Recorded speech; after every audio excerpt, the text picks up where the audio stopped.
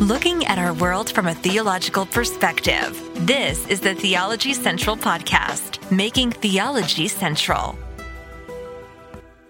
Good evening, everyone. It is Tuesday, January the 30th, 2024. It is currently 7:30 p.m. Central Time, and I am coming to you live from the Theology Central studio, located right here in Abilene, Texas.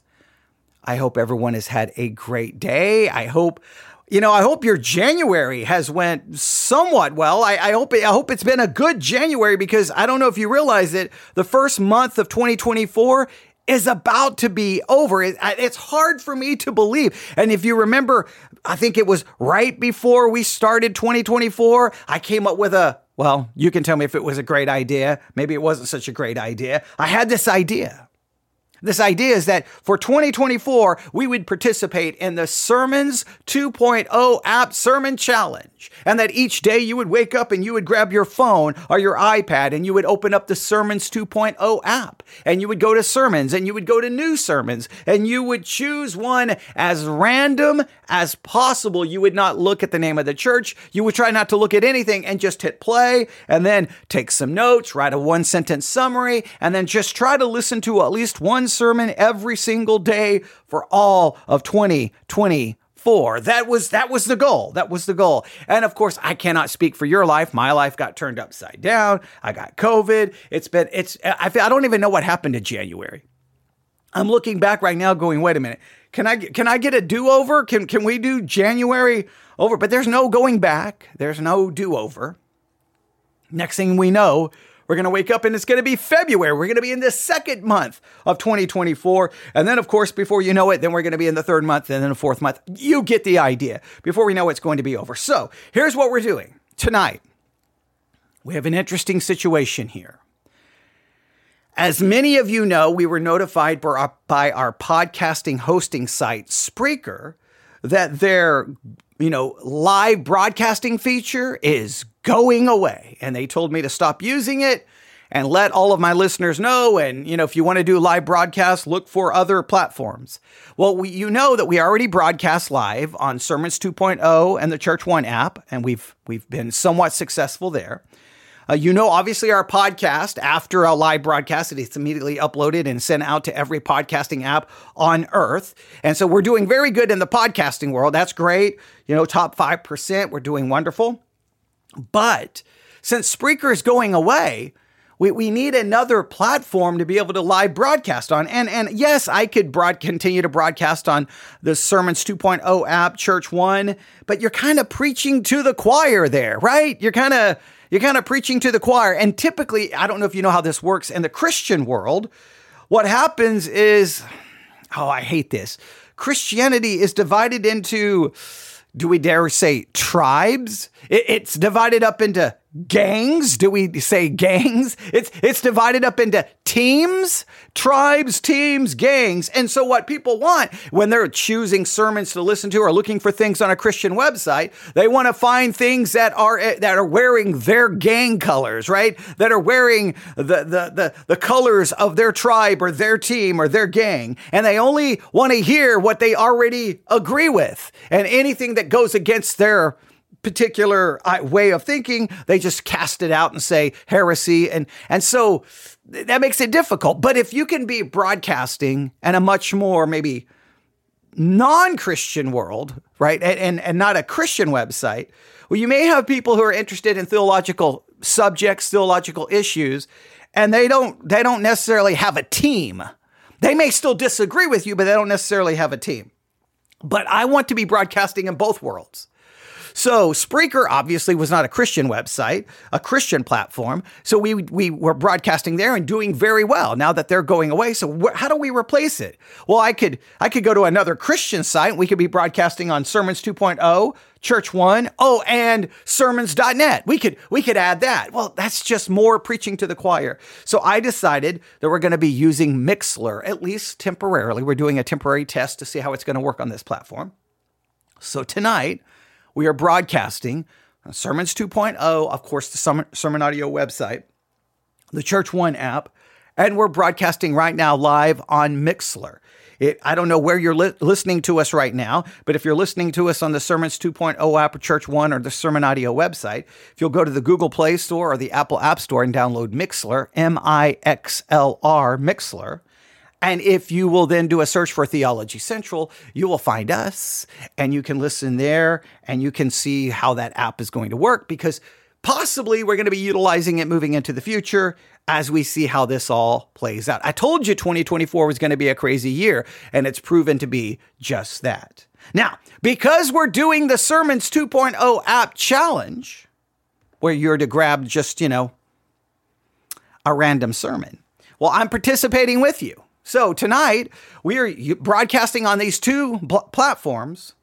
What we're going to do is we're going to do one of our famous sermon reviews. Now, for those who are listening who have no idea what I'm talking about, our sermon reviews work this way. It's very simple. I chose a random sermon. I don't listen to the sermon in advance, because if I listen to the sermon in advance, then this comes across as like rehearsed. It comes across like a performance. It doesn't come across like a genuine sermon review, because the way I want it to work is, hey, I'm challenging you to listen to a random sermon. Well, I'm going to listen to a random sermon, and we're going to listen to it together. Now, I'm going to offer analysis, critique. I may agree, may disagree, but obviously I don't have some an agenda. I don't have an axe to grind, because I have no idea what I'm getting ready to hear. I may like it. I may dislike it. I may take a little bit of what they do, and we may go our own direction. We may chase our own theological trail. We may go down our own theological trail, chase our own theological rabbit. Who knows? But that's the way it's going to go. And the one thing I am going to have a hard time broadcasting on Mixlr is it shows me when someone comes in and it shows me when someone leaves. So as soon as someone leaves, you're like, what did I say that was so bad? They already left. What did I do? Okay, all right. But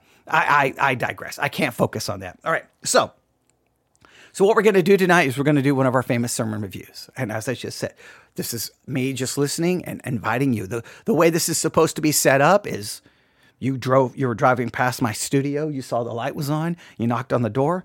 Hey, what are you doing? I'm getting ready to listen to a sermon. Well, can I listen with you? And you sit down, you grab a Bible, a notebook, a pencil, and we start listening together. And I stop and we talk about it, stop and we talk about it. So that's what we're going to do. Now, as I was choosing my random sermon, the first one I chose, well, the sound quality was all messed up. It was just a mess. I always hit play to just make sure it's not too loud or anything, or it's not, if it's too quiet or just any kind of sound problem. So I'm like, well, this starts off all weird. I wonder if it gets any better. So I started fast forwarding and kind of jumping ahead. And I get to around the 5 to 7 minute mark. And something starts happening in the sermon that I'm going to play for you. Now, I want to make this very clear. This is not the sermon we're going to review, but I want to play this. And the reason I want to play this is not to offer criticism. The reason I want to play this is not to be judgmental. The reason I want to play this is not to mock, make fun of, or anything like that. If anyone interprets it that way, you're misinterpreting what I'm doing. What I want to demonstrate here is how wildly different and the wild variety we find within the Christian world, right? Obviously, we find radical differences in hermeneutical systems, right? People's hermeneutical systems are all over the place. How people, and of course, hermeneutics are the principles of interpretation. People's methods and systems of interpretation, sometimes they baffle me. Sometimes when I try to ask, so what method are you using to interpret this? But they can't really give you the system. It's like they read it and this is what it means. And well, no, that's not exactly what it means if you look at the context. You're reading from Jeremiah saying, God, I know the plans I have for you. And it's like, well, those plans that God is talking about have nothing to do with you, because in Jeremiah, that is referring to God's plans for those coming out of Babylonian captivity. Why are you claiming that? What are you doing that has, your hermeneutic makes no sense? And on and on and on. I could give examples. So sometimes the hermeneutical differences are crazy, but the differences not only in hermeneutics, but the difference in preaching, the variety in preaching styles sometimes in some cases, I feel like on one hand, I think there's too much sameness. Like in some cases, I believe that every church follows a template, that every preacher has a template. And those are typically the more maybe larger churches, more quote unquote, from a human perspective, more successful. Those preachers follow a very tried and true way of speaking, right? They sound like a preacher and just everything from their opening to their prayer, to their illustrations, to they just sound the part. And I hate that because it's like everyone's got a template. But when you get away from maybe the mainstream where everyone sounds the same, they sound like they came out of a factory. Then you have this wild, crazy variety outside of that. And sometimes it's crazy because this is important. Preaching styles.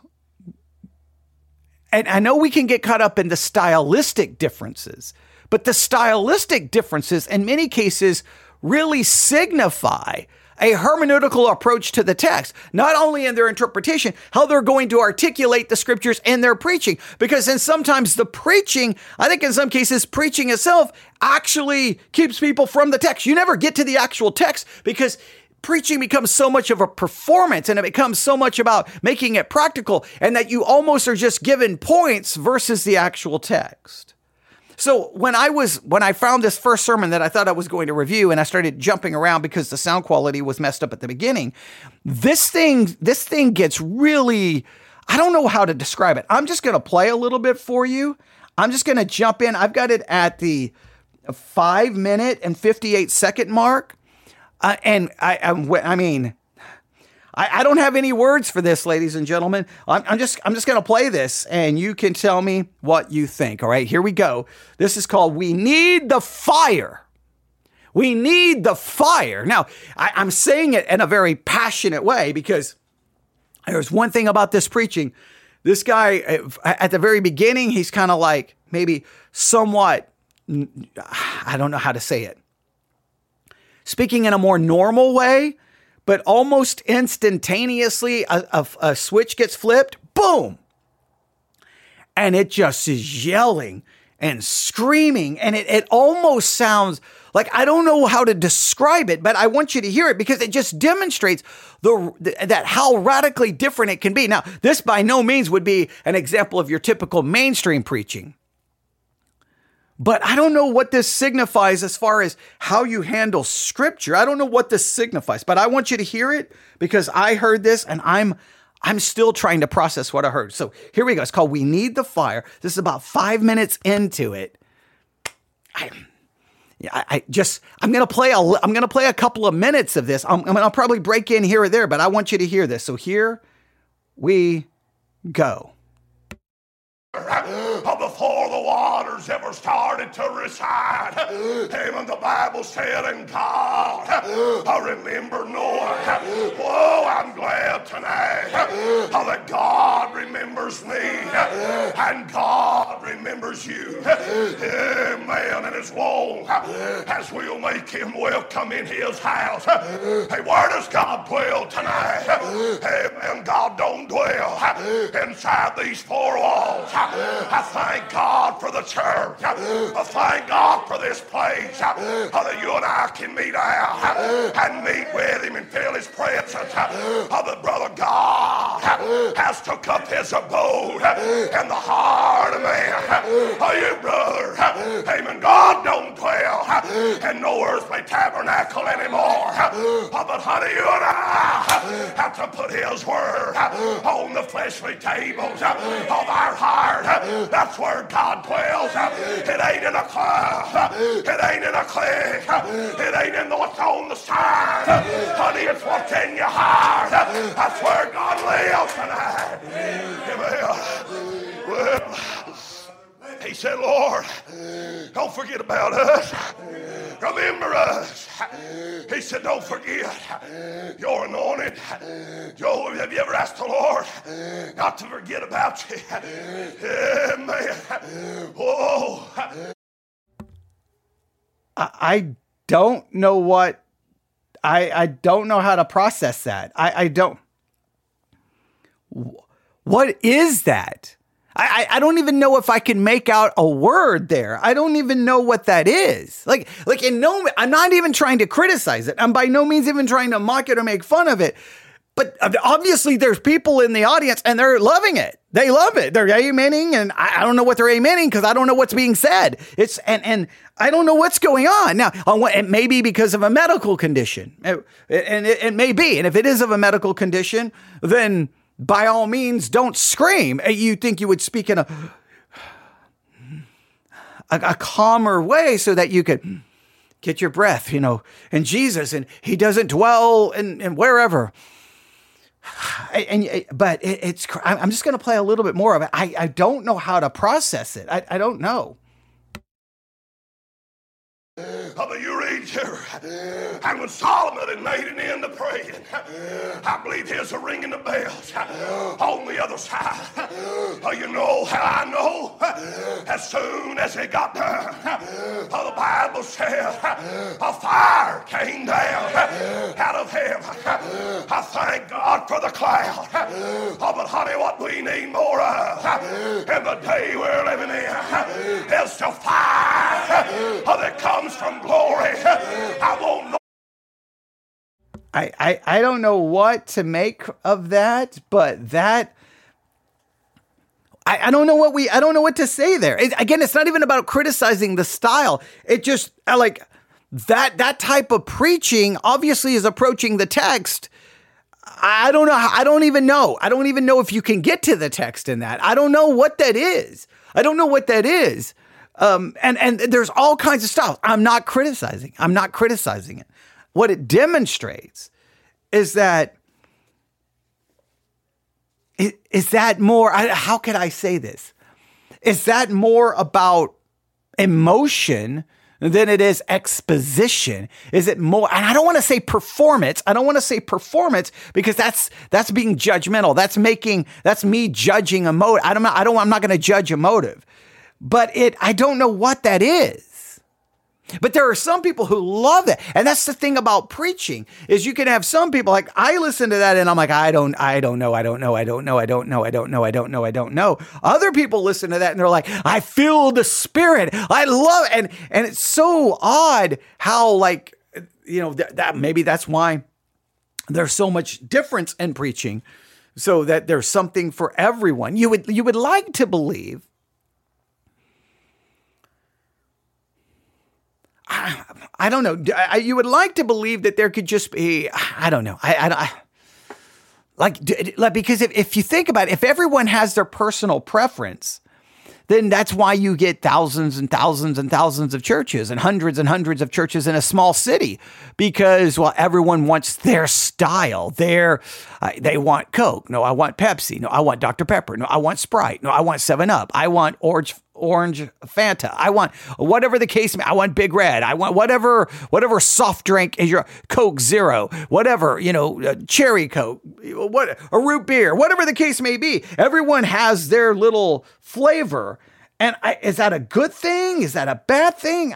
I'm not so sure. I'm not so sure I'm convinced that's a good thing, but there you have it. I wanted you to hear a little bit of that, just because that's the random one I started listening to. It's the random one. I'll play just a couple of more seconds of it, just because I just don't know. Let's listen to a little bit more of it. More than a sound. I want more than emotion. That's what the cloud is. But honey, to get the fire, you gotta wholly and fully devote who you are unto the Lord. That's right. He said, Lord, I want you to have all this. I don't know how much money Solomon spent, on the house of God. Oh, but he was willing.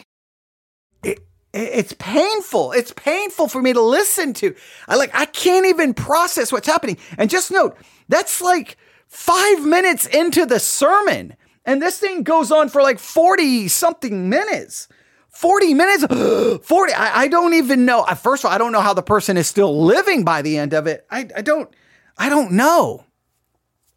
Can you say, Can you say that that's a good thing? Can you say it's a bad thing? Like there's a part of me that you want to sit there and go, well, what is anyone going to take from the Word of God? What is anyone going to take anything from it? It's easy to be critical of it, but I don't want to be critical of it. But I maybe this is the question. Maybe this is the question for this evening. Like because I think this is important. If you've been participating in the Sermons 2.0 app sermon challenge, it's January the 30th. Hopefully you've got close to 30 sermons you've listened to. Hopefully, right? If you've really been participating, you've got 30 sermons you've listened to. Now, I know probably 90% of the people are not participating in the challenge, and most people dropped out by day 5 or day 6. I know that. But if just think about it, if you would have participated, you would have 30 sermons in your notebook, title, scripture, name of the church and the speaker, and you would have a 1-sentence summary of each sermon that you've heard. 30. I would hope that would be a lot of spiritual food and be beneficial to you. But also something else would have happened. Out of those 30 sermons, you were confronted, you experienced multiple different styles of preaching. You have heard everything from maybe the calm and monotone to the loud and emotional to the more maybe compassionate and loving to the more condemning, fire and brimstone to maybe more academic. You've probably heard, especially if you've gotten 30 sermons from 30 different sources, you have heard so many different kinds. So here is a real question.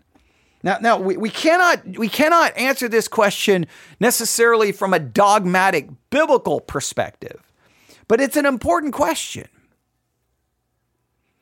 Is there a right style of preaching? And is there a wrong style? Now, right and wrong, that's going to be hard to be dogmatic. But let me ask you this. Are there styles of preaching that are much more likely to lead people to leave church with a greater understanding of the text? And are there styles that are actually going to lead people to leave the church with a less understanding of the text? They're going to understand the text. They're not going to understand. They may understand the text less than when they started. Maybe they don't really understand it at all. In other words, are there styles more conducive to people leaving with a better understanding? Or are there styles that are actually harmful and keeping people from the text? Now, you don't have to yell and scream and do that to necessarily harm people's ability to understand the text.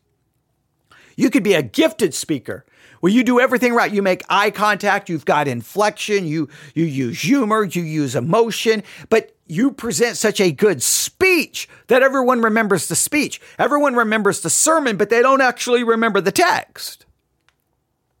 There could be someone else who doesn't do the eye contact, and maybe they don't use inflection right, and maybe they make a million mistakes, but you leave knowing the text. Now, some cases, I think we're more prone to choose preaching based off style than we are content.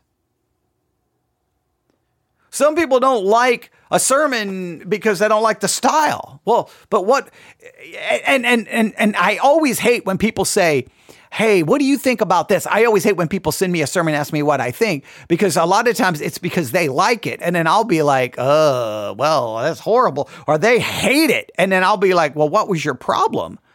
What was your problem? Well, I didn't like his style. Well, see, whenever you tell me you don't like the style, then I think we've missed the point, right? Because shouldn't it be about the text? Shouldn't it be about the substance? Now, I'm going to be fair, though. There's sometimes the style so negatively, the style actually is detrimental to the content, to the text. Like in that sermon right there, I'm sorry, I'm not going to, all I can think about when I'm listening to that, is the man okay? Does he need oxygen? Has he had some kind of surgical procedure? What is wrong? Why is he doing this to himself? It sounds painful. I cannot even process what's being said. Now, that may be more on me than on them, but it calls into question about how we approach preaching. I mean, look, this is what this has all been about, right? 30 days, 30 sermons. You should have heard so many different ones right now. Did style impact? How did style impact? If you participated in the sermon challenge, you've got 30 sermons. How did style impact your ability to get something from the sermon? Now, is that on you or is it on the preaching? Or should preachers go, we've got to figure out the right style that most people will get? Or does the preacher just preach the style that's them so that they're very genuine and being very real in who they are, being very authentic? But then many people don't. I don't know where you stand when it comes to style, but that style right there, I don't know. But we're going to go from there to the second random sermon I chose, because there's no way I wanted to review that one. The second one I came up with is entitled, Broken by God, God Breaks You to Make You. Broken by God, God breaks you to make you. I am interested in seeing where this goes, so we're going to listen and we're going to see what we can find out this evening. Here we go. The title of the message this morning is God Breaks You to Make You. God breaks you to make you. And the automated texting system might be sending out the link to this. And I think pretty much everyone this morning is going to know someone who needs to hear this and be encouraged. So you can send that to them, tell them to listen to this important message, because this is where it sets the men apart from the boys. Have you heard that saying? Oh, now that, okay. Now my attention is completely, I'm completely interested in that. They have an automated texting system. So everyone is sitting there in the pew. They just got a text with a link to the sermon. And then he's encouraging them, hey, you're going to know someone who needs this. Send them the link. So it's literally promotion of the sermon as the sermon is preaching in real time, utilizing your captive audience to now send out the link so that more people will listen to your online ministry. I don't know if I perceive that as brilliant. I don't know if I perceive that as, that's kind of, I don't know about that. I don't know. It's a good use of technology. Obviously, this is a church that greatly encourages everyone to have their phone out, right? Obviously, some churches are very, put your phones away. This one is like, hey, come on. You get that you get a text message right now? Look at it. It's from us. It's from the church. It's our automated texting system. And that's a link to the sermon. Now, go ahead. In other words, to their live stream. Now go ahead and text it out. So while I'm trying to preach or doing my introduction, you guys are the promotion team. You go send this out. Do you like that? Or do you feel like that's crass? Do you feel like, I don't know. Should you not probably send that out prior to the sermon? Like, should you possibly go live for 5 minutes before, send it out? And then while, with your microphone muted, you tell everyone in the sanctuary, hey, you're about to get a text. I think this sermon is going to be useful for a lot of people. So, hey, you text this link to 5 people before the sermon actually starts. I've never heard that before. That's fascinating to me. All right, but let's keep listening. Let's keep listening. This is where the rubber meets the road in this process of breaking. And we are still in Revelation 12. I was going to finish Revelation 12, but there are 2 verses that caught my attention that we can put up that I wanted to kind of springboard off of them into this topic. Revelation 12:11. Remember, a couple weeks ago, they overcame him by the blood of the Lamb and by the word of their testimony. And they did not love their lives to the death. Then Revelation 12:17, then the dragon was enraged at the woman and went off to wage war against the rest of her offspring. Who's that? believers. Depending on when you think this was written or what it pertains to, the bottom line is he is making war against believers. Those who keep God's commandments and they hold fast their testimony about Jesus. And so I want to talk to you more a couple weeks ago, but just didn't get the time on this topic of testimony. It's so important, even on Twitter as well. I mentioned that again. All these, some of these major church leaders falling and others ruining their testimony, and the testimony is at stake. And a testimony is so important. It is so important because your kids are watching your testimony, not what you say. Remember the poem I like to quote on Father's Day? I don't think I can remember it, but wait, come back Father's Day. I remember a little bit. The lessons you deliver may be very wise and true, but I'd rather get my lesson by observing what you do. For I may misunderstand you in the high advice you give, but there's no misunderstanding how you act and how you live. We are in a war for our testimony. Okay, now this is kind of interesting. So he went to Revelation. He's stepping out. If they've been working on the book of Revelation, then obviously he is stepping out of Revelation to go topical. Now, it's called Broken by God. God breaks you to make you. That's the title, but it sounds like the thesis here is testimony and the importance of testimony in your life. And we are in a war, I guess, to protect our testimony. All right.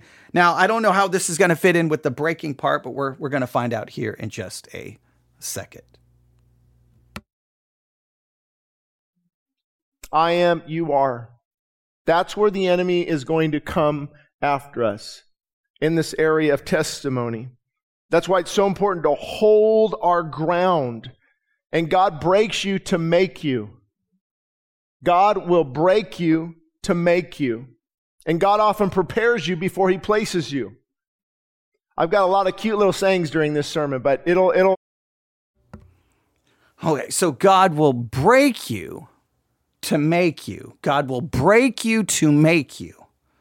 God will break you to make you. Now, he says he's going to have a lot of, and he's going to make you before he places you or something like that. I don't remember that the next thing he said, but God will break you to make you. Now, that sounds good. That you could write that down in your notes. You could put that on your refrigerator. You could make it a t-shirt. You could put it as a bumper sticker. No, who does bumper stickers anymore? Okay, that's kind of dated. All right, but you get the idea. You could put it on your social media account. You could do it. God breaks you to make you. Is that true? Is that true? God breaks you to make you. Now, here's the question. If God has to break you to make you, how does God break you? Now, this is where we're going to get really theological and philosophical. I will say typically the way we are broken, I'm taking his hypotheses that he's yet to articulate, but I'm taking it and I'm going to hijack it and I'm going to create my own hypotheses. If it is true that God breaks you to make you, I will argue the way we're typically broken is through our sin. So maybe so then you would have to argue God in many cases does not intervene or stop sin. It's almost as if sin is a part of the plan because he wants you to sin, because through sin, he's going to break you, therefore to make you. Now, that gets very questionable because then that seems to say, well, then God wanted me to sin. Well, no, God didn't want you to sin. Well, he did want me to sin because he was going to break me to make me. No, it's not that he wanted you to sin, but he was going to use your sin in order to make you. Well, but then I couldn't be made until I sin, right? I don't know. Or does God break you using something other? Let's continue to listen and see where they take this hypothesis and where they take it to. We're going to find out right now. Here we go. It'll hit some of you where it needs to hit. God prepares you before he places you. Reading from Streams in the Desert, a devotional written in the 1940s. I would highly encourage you to sign up for them, as well as Oswald Chambers, My Utmost for His Highest. They can email. Oh, you gotta love that. Okay. I've talked about Oswald Chambers' Utmost for His Highest. I've told you a million times. That's one of those devotionals that everybody's like, you've got to get. We need to do some review. We'll have to pull up Oswald Chambers, My Utmost for His Highest, and just read some of those devotionals, and you can tell me what you think. It is I don't know. I don't even know how to classify it. From an expositional theological perspective, I think the thing's got millions of problems. Streams in the Desert, I'm not as familiar with that one, but that's interesting that this is what he's pointing us to. All right, but okay. I wonder, I'm curious, if broken by God, God breaks you to make you, I'm curious if that comes directly from Oswald Chambers or Streams in the Desert. Does it come from My Utmost for His Highest? I could be wrong. I want to think that God breaks you to make you comes from Oswald Chambers. And if it does, then is the principle biblical, or did he read the principle in a devotional and then look for scripture to supposedly support the principle? In other words, the principle didn't necessarily arise from his own study of scripture. I'm not saying that's the case, but that phrase just sounds like it comes from Oswald Chambers. I could be wrong. Well, let's see where this goes. Email it to you every day. And it's just amazing the insight a lot of these people have. Some of the storms of life come suddenly. A great sorrow, a bitter disappointment, a crushing defeat. Anybody been there? Yet it is in the storm that God equips us for service. When God wants an oak tree, He plants it on the moor where the storms will shake it and the rains will beat down upon it. And it is in the midnight battle with the elements that the oak wins its rugged fiber and becomes king of the forest. Now, all this sounds good, right? It's in the storm. This is how it works, right? It's in the storm that he does this. Now, again, that all sounds so good, but have we taken concepts that are put forth in devotional material, and then we almost make them dogmatic principles, and then we simply search for scriptures that we think then supports it? Or does these ideas originally, or do they actually arise from scripture? Look, this is always the never-ending struggle if you care at all about being true to scripture. Either you find ideas that you impose upon the text, yet you convince yourself that the text supports it, but you've already imposed it. You've read the concept into scripture, so therefore then you think the scriptures support your idea, but you're not really, in reality, you're imposing it upon the text. Or are you actually studying the text, and then from the text, the idea naturally arises from it? It's such a important distinction, but sometimes we don't see it. We're like, no, this idea is right here. I think you got the idea from a devotional. And it sounds so good, so spiritual into the devotional. You've imposed it upon the text, but you're like, well, but the scripture, because you've imposed the idea upon the scripture. If you didn't have the idea and you were just studying scripture, utilizing basic hermeneutical principles and basic Bible study skills, would you arrive at those principles? Which came first, the idea or the scripture?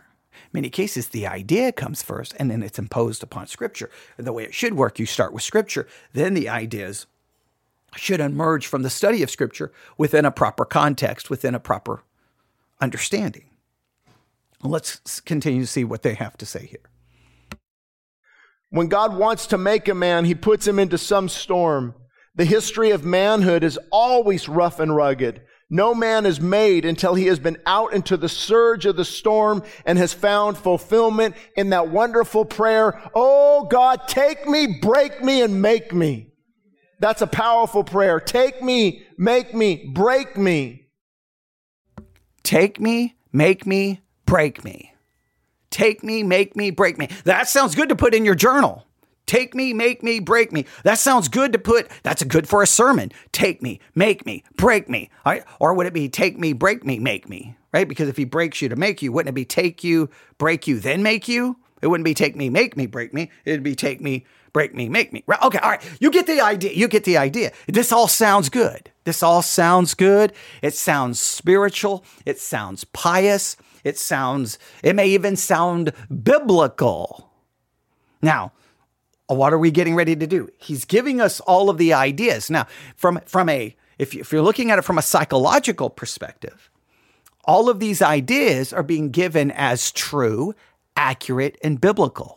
So whenever he goes to a scripture, these ideas are already going to be imposed upon the scripture, and it's going to be easy for you to go, well, the scriptures support it. Now, maybe they do, maybe they don't. Your job is to forget the idea that this is being imposed upon it, and let's see what scriptures that he's going to actually use. Right now, he's just quoting, I think he's quoting specifically from Oswald Chambers. Maybe this comes from Streams in the Desert, but it sounds so much like Oswald Chambers to me. But all right, let's continue. The brokenness is a blessing, the power of brokenness.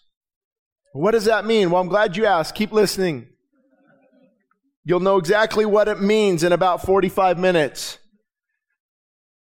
But think about this, the disappointments of childhood, the pain of parenting, and the loneliness of getting older.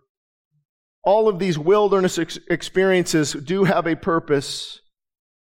One of the hardest things, I think, for any parent after losing a child is watching God break that child.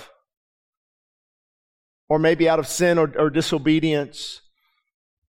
There's a brokenness and you see your child going through, and as much as you want to pull them out of that storm,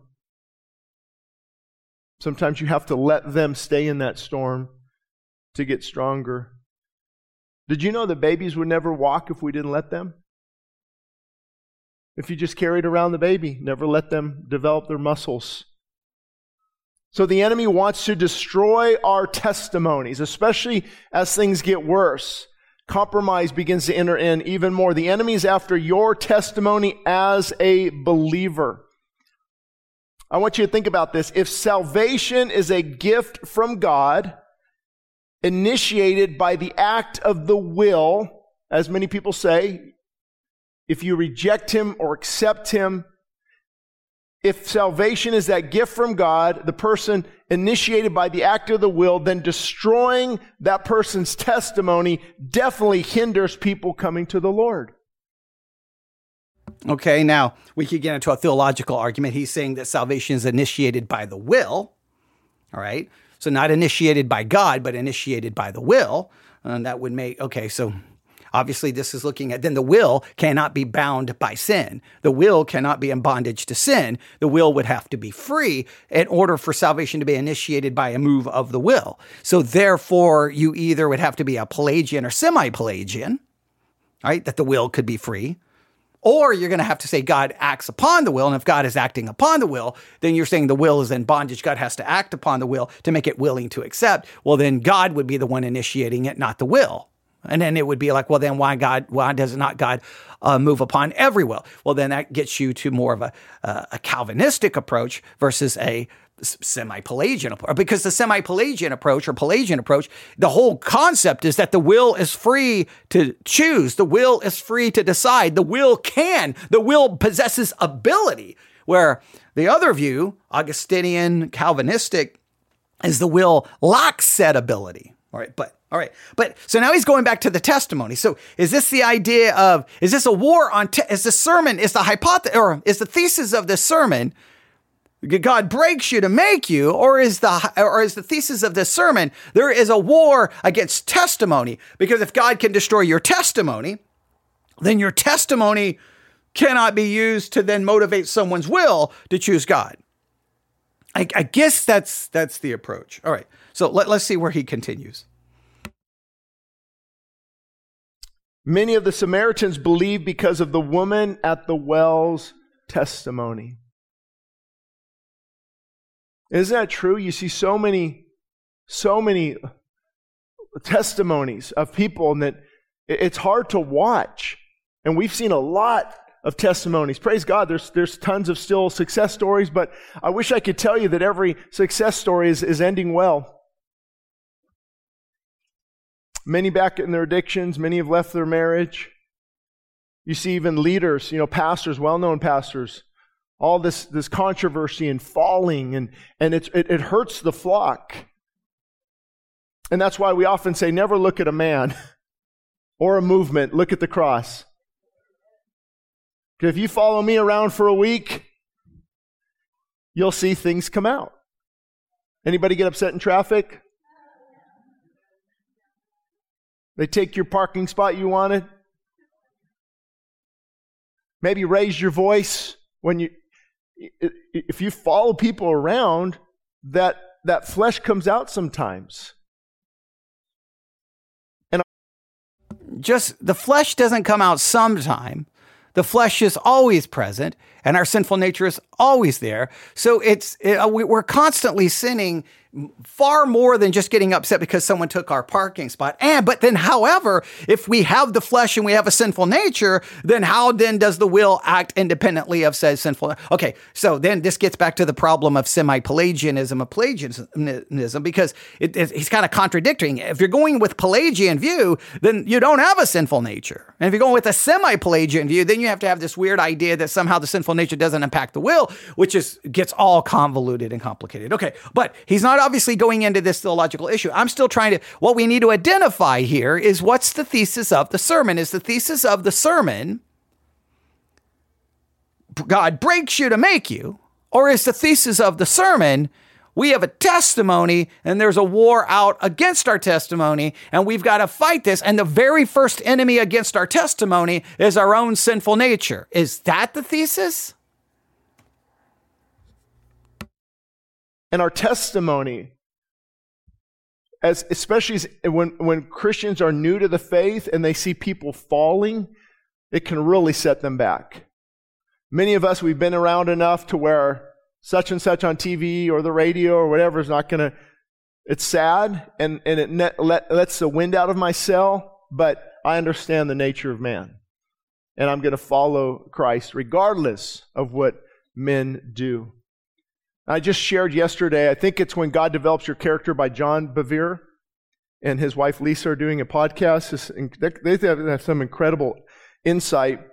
He said, don't let your platform get bigger than your character. We could just pause right there, right? And let that kind of sink in a little bit. I did. Like, Lord, help me. This character has to be able to sustain what you're calling us to. Because your anointing will take you somewhere, but it's your character that keeps you there. And I'm going to talk with the men about this in February on the Saturday mornings that we're doing. Once a month, I've committed to meet with the men, pray with them, talk with them, kind of open my heart just for men only. If we film it, maybe ladies, you can watch it later, but that's so important. Character is what stands the test of time. That's what I'm fighting for every day. That's what you're fighting for every day. That's why we apologize to our spouses. We apologize to our kids. We want to make that difference. But I want to share a key with you so it will encourage you. Not all brokenness is from God. Okay, so now we're back. So we're going testimony. Then he quotes from a podcast. Don't let your platform grow greater than your character. Okay, that's a powerful point. Okay, so that seems to be going with the testimony. Now we're back to the brokenness. Now the point is brokenness doesn't all come from God. All right. Now, if all brokenness doesn't come from God, then how did you get broke? I mean, if you've gotten broken by something other than, did brokenness come into your life that God did not allow? Did brokenness come in?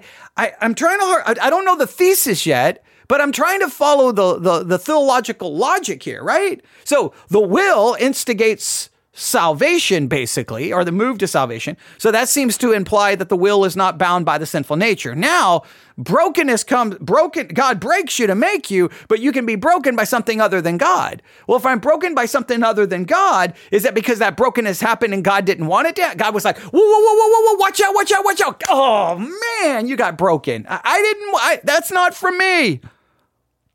That would seem to then destroy God's sovereignty, right? Because in any brokenness that enters into my life, at least God allowed it at the minimum and ordained it, depending on your understanding of God's sovereignty. All right, we'll go a little bit further here. Because people can get bitter at God. Why are you allowing this? Have you ever asked the why questions? You guys are not participating. I know it's hard, right? It's like, yeah. Really what that often means? Why? Who has hurt you? Doesn't spell exactly that. What something has hurt you and I've become bitter at God. But regardless of where the brokenness comes from, God can use it. Thank God for that. Irregardless of where the brokenness comes from, God can use it. Well, wait a minute. So is God in charge of it or not? So are you telling me God is sitting there and he's like, oh, what? Oh, man. Okay, well, let me step in and use this. Wouldn't God be the one who have to allow it? Are you? I am so perplexed by this. This seems to be like a total denial of the sovereignty of God. That you could be broken, but God didn't want that to happen to you. If God didn't want it to happen to you, then why did it happen? Was God not able, either God's inability to stop it, or God did not foresee it coming? You're either destroying his omnipotence, you're destroying his omniscience, you're destroying his sovereignty. I don't understand this. You can be broken and it doesn't come from God, but God can use it. Well, that's great that God can use it, but why didn't, I'm having, okay. All right, let's just see. I'm hopefully this will make some sense. I'm trying to follow this. Can you imagine? Can you just imagine if God's word said something like, what are people applauding? What did I miss? Am I supposed to applaud because God can use it even though he didn't allow? Well, hey, God didn't want that to happen, but he'll step in and use it. Well, why am I applauding? My question would be, well, why didn't he stop it? Or, I don't understand. What was the applause for? I missed something there. I'm not understanding what that applause was for. All right, let's continue. I think what I need to do to learn to get applause is I need to make more convoluted theological and I'm not trying to be judgmental here, but I just don't understand. I'm trying to follow the concept. There is a brokenness. God breaks you to make you. However, there's a brokenness that doesn't come from God. So somehow you're broken and God had nothing to do with it, but then God will step in and take the brokenness that he had nothing to do with and do something with it. But he's not answering the question, why, how did the brokenness get there? If there's a God, I'm not understanding. But in these situations, you're kind of on your own.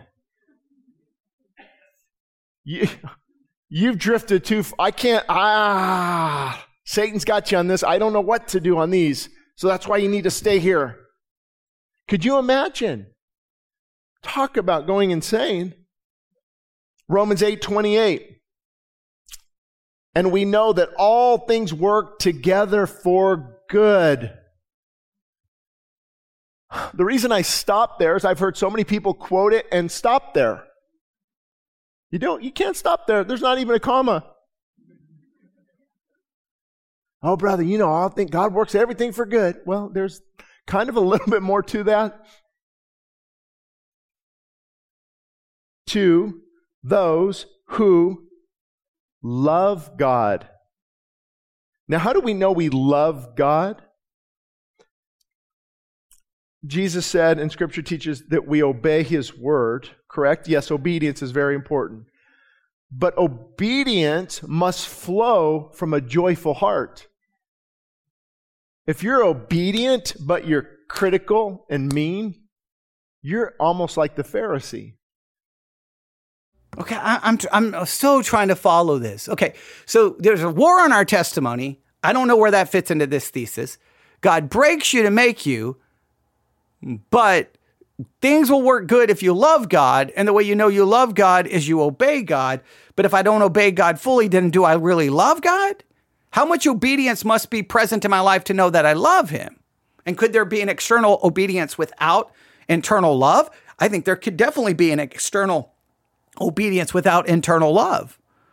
So I've got, but I'm still trying to figure out how you can be broken without God. Okay. All right. We're running out of time here. I'm going to have to hand this to you to go listen to the rest and you do what you want with it. I'm still trying, because we're only 10 minutes and 42 seconds into a sermon that's over an hour long. This is going to be, I don't know how all the twists and turns this thing's going to take. I almost want to spend the rest of the night trying to follow these twists and turns. But I'll let you do that. And then you can email me at newsif@yahoo.com and tell me what twists and turns you discovered in listening. But we got to listen to a little bit more, because, there's a lot here we could do with Romans chapter 8, and I think all things that work together for good. I think there's so much with this passage that there's just, okay. All right. I'm trying to follow. Let's see where this goes. And so, I love God. I follow His word. And this is actually why I come up with a lot of those names, right? Prune face Pam. There's a Pam here. Didn't mean you. Where are you at, Pam?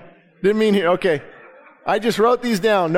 There's a Carrie here too. I better not say all these things. Prune face Pam, critical Carrie, bitter Barbara. Don't worry, man. I've got a few for you. Legalistic Larry, arrogant Andy, and judgmental Jeff. All these people obey the word of God, but they're as hard as stone. Okay, so the way we know we love God is we obey God, but you can obey God and have a heart of stone. So that meaning obedience isn't a proof of God's love, right? I thought that's, all right, so let's see if he cleans this up a little bit. And I don't know where this fits in with the war on testimony. I don't know where this fits in with being broken by God, but I'm trying to follow. I'm honestly trying to follow. I'm trying to follow. Here we go. That's not a person who loves God. You love your theology. And you're arrogant. And you want to be right.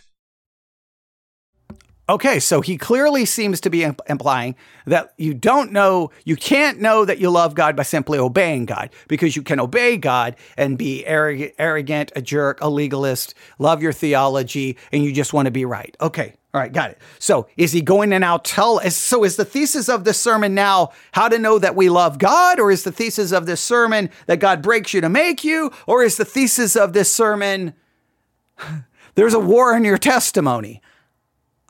I'm starting we're 11 minutes in and I still don't know if I can identify what the thesis of this is, but let's see if we can find it.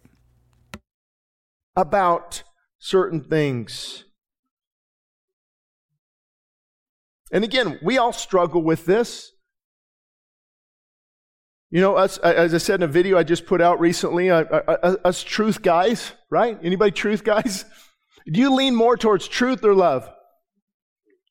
Just a few of you? I'm going to start pointing you guys out here in a minute, because I know who you are.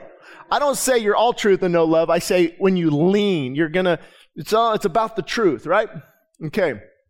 And then there's the love side. Oh, just Henry, I knew it. Yeah, good call. Just love them and that's good. But biblically speaking, we got to come back to the middle and have that truth and love. Both of those. He works all things to those who are the called according to His purpose. So I better line up with His purpose. And that often involves repenting. That's why I talk about repentance a lot. Not only is it great for somebody who doesn't know the Lord to come to saving faith, but it's also good to get the Christian back on track. It's basically how we clean house. So now is the thesis, I still don't know how I'm supposed to know I love God.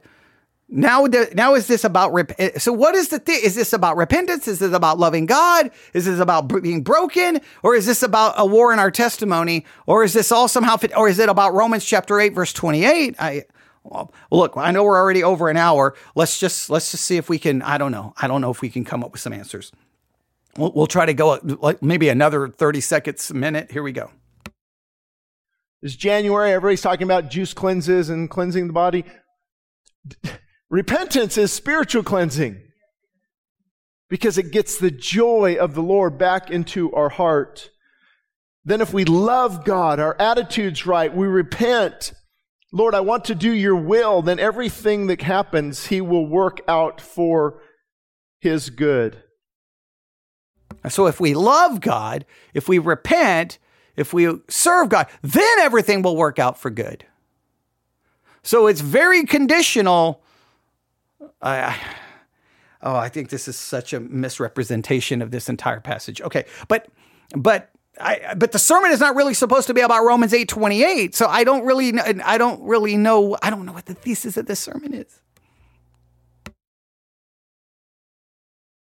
Not necessarily what we want, but his good. And then Job, I love this verse.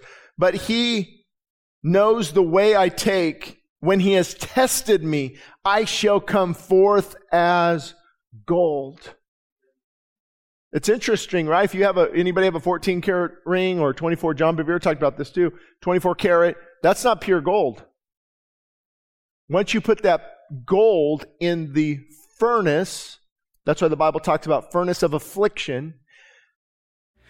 Now it's going to go about trials. I don't know where it's going. I'm just going to leave it there. I mean, because I know we've talked about a lot of things tonight, and I'm just going to leave it there. I would challenge you to go look up that sermon, Broken by God. God Breaks You to Make You. You can find it on the Sermons 2.0 app. Please go download it.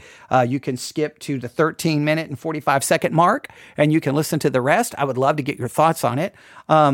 I don't really know where it's going. I don't like typically when I do these sermon reviews, I like to grab on to something. I'm like, okay, let's do something with this. I don't know what to grab onto there because I don't really understand where it's going. But I don't know. But the point is, I guess we could contrast this with the first one we listened to.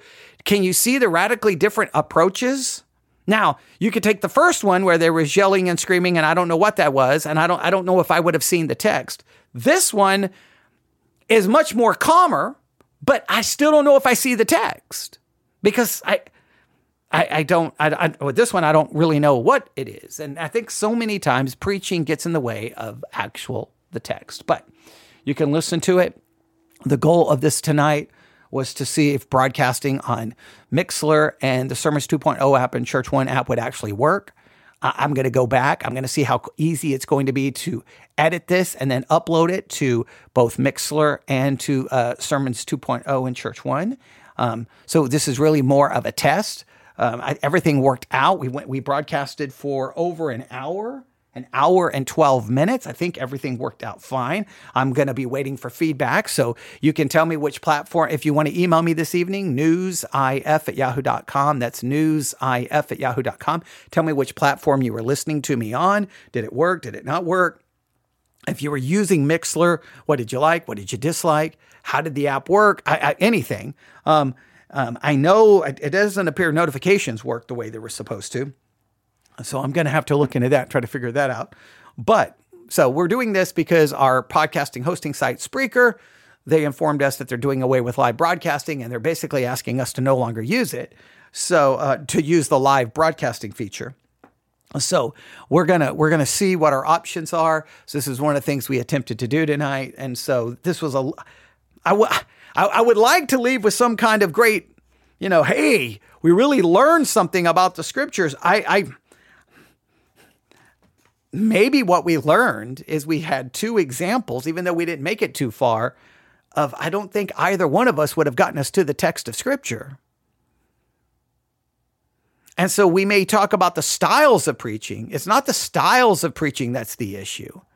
It's whatever style, if that style, the preaching gets in way of the text, then it's problematic. And we've all been there and done it. I've been guilty of it as well, but there you go. All right, we'll stop. Everyone have a great evening and email me at newsif@yahoo.com. I'm going to look over here really quick. Someone, okay. Someone said the chat is good. Someone else, it looks like gave a heart. That's good. I'm assuming, 2 hearts. I got 2 hearts. Whoa, that's got to mean something, right? Okay. I don't know why they would heart any of this because it hasn't been very good, but thank you very much. And, yeah. All right.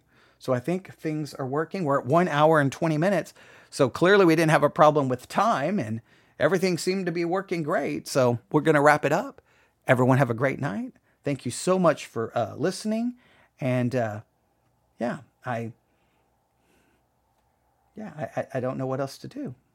All right. Thanks for listening. Everyone have a great night. God bless.